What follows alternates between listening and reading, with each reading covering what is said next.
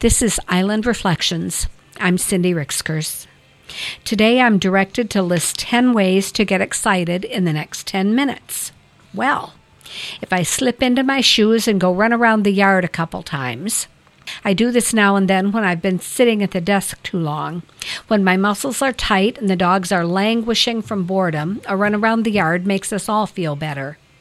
I could set my red kitchen timer and see how much tidying I can accomplish before the buzzer goes off. I could start making something in the kitchen, something new or a little complicated or with a lot of steps to completion. Or I could start a big sorting project.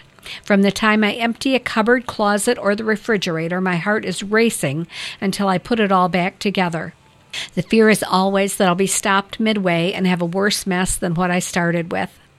I could put in an exercise tape.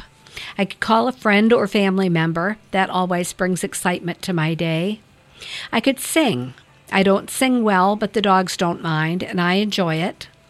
I could dance. I'm not a good dancer either, uncoordinated, lacking rhythm, and self-conscious, but in my own home, what the hell?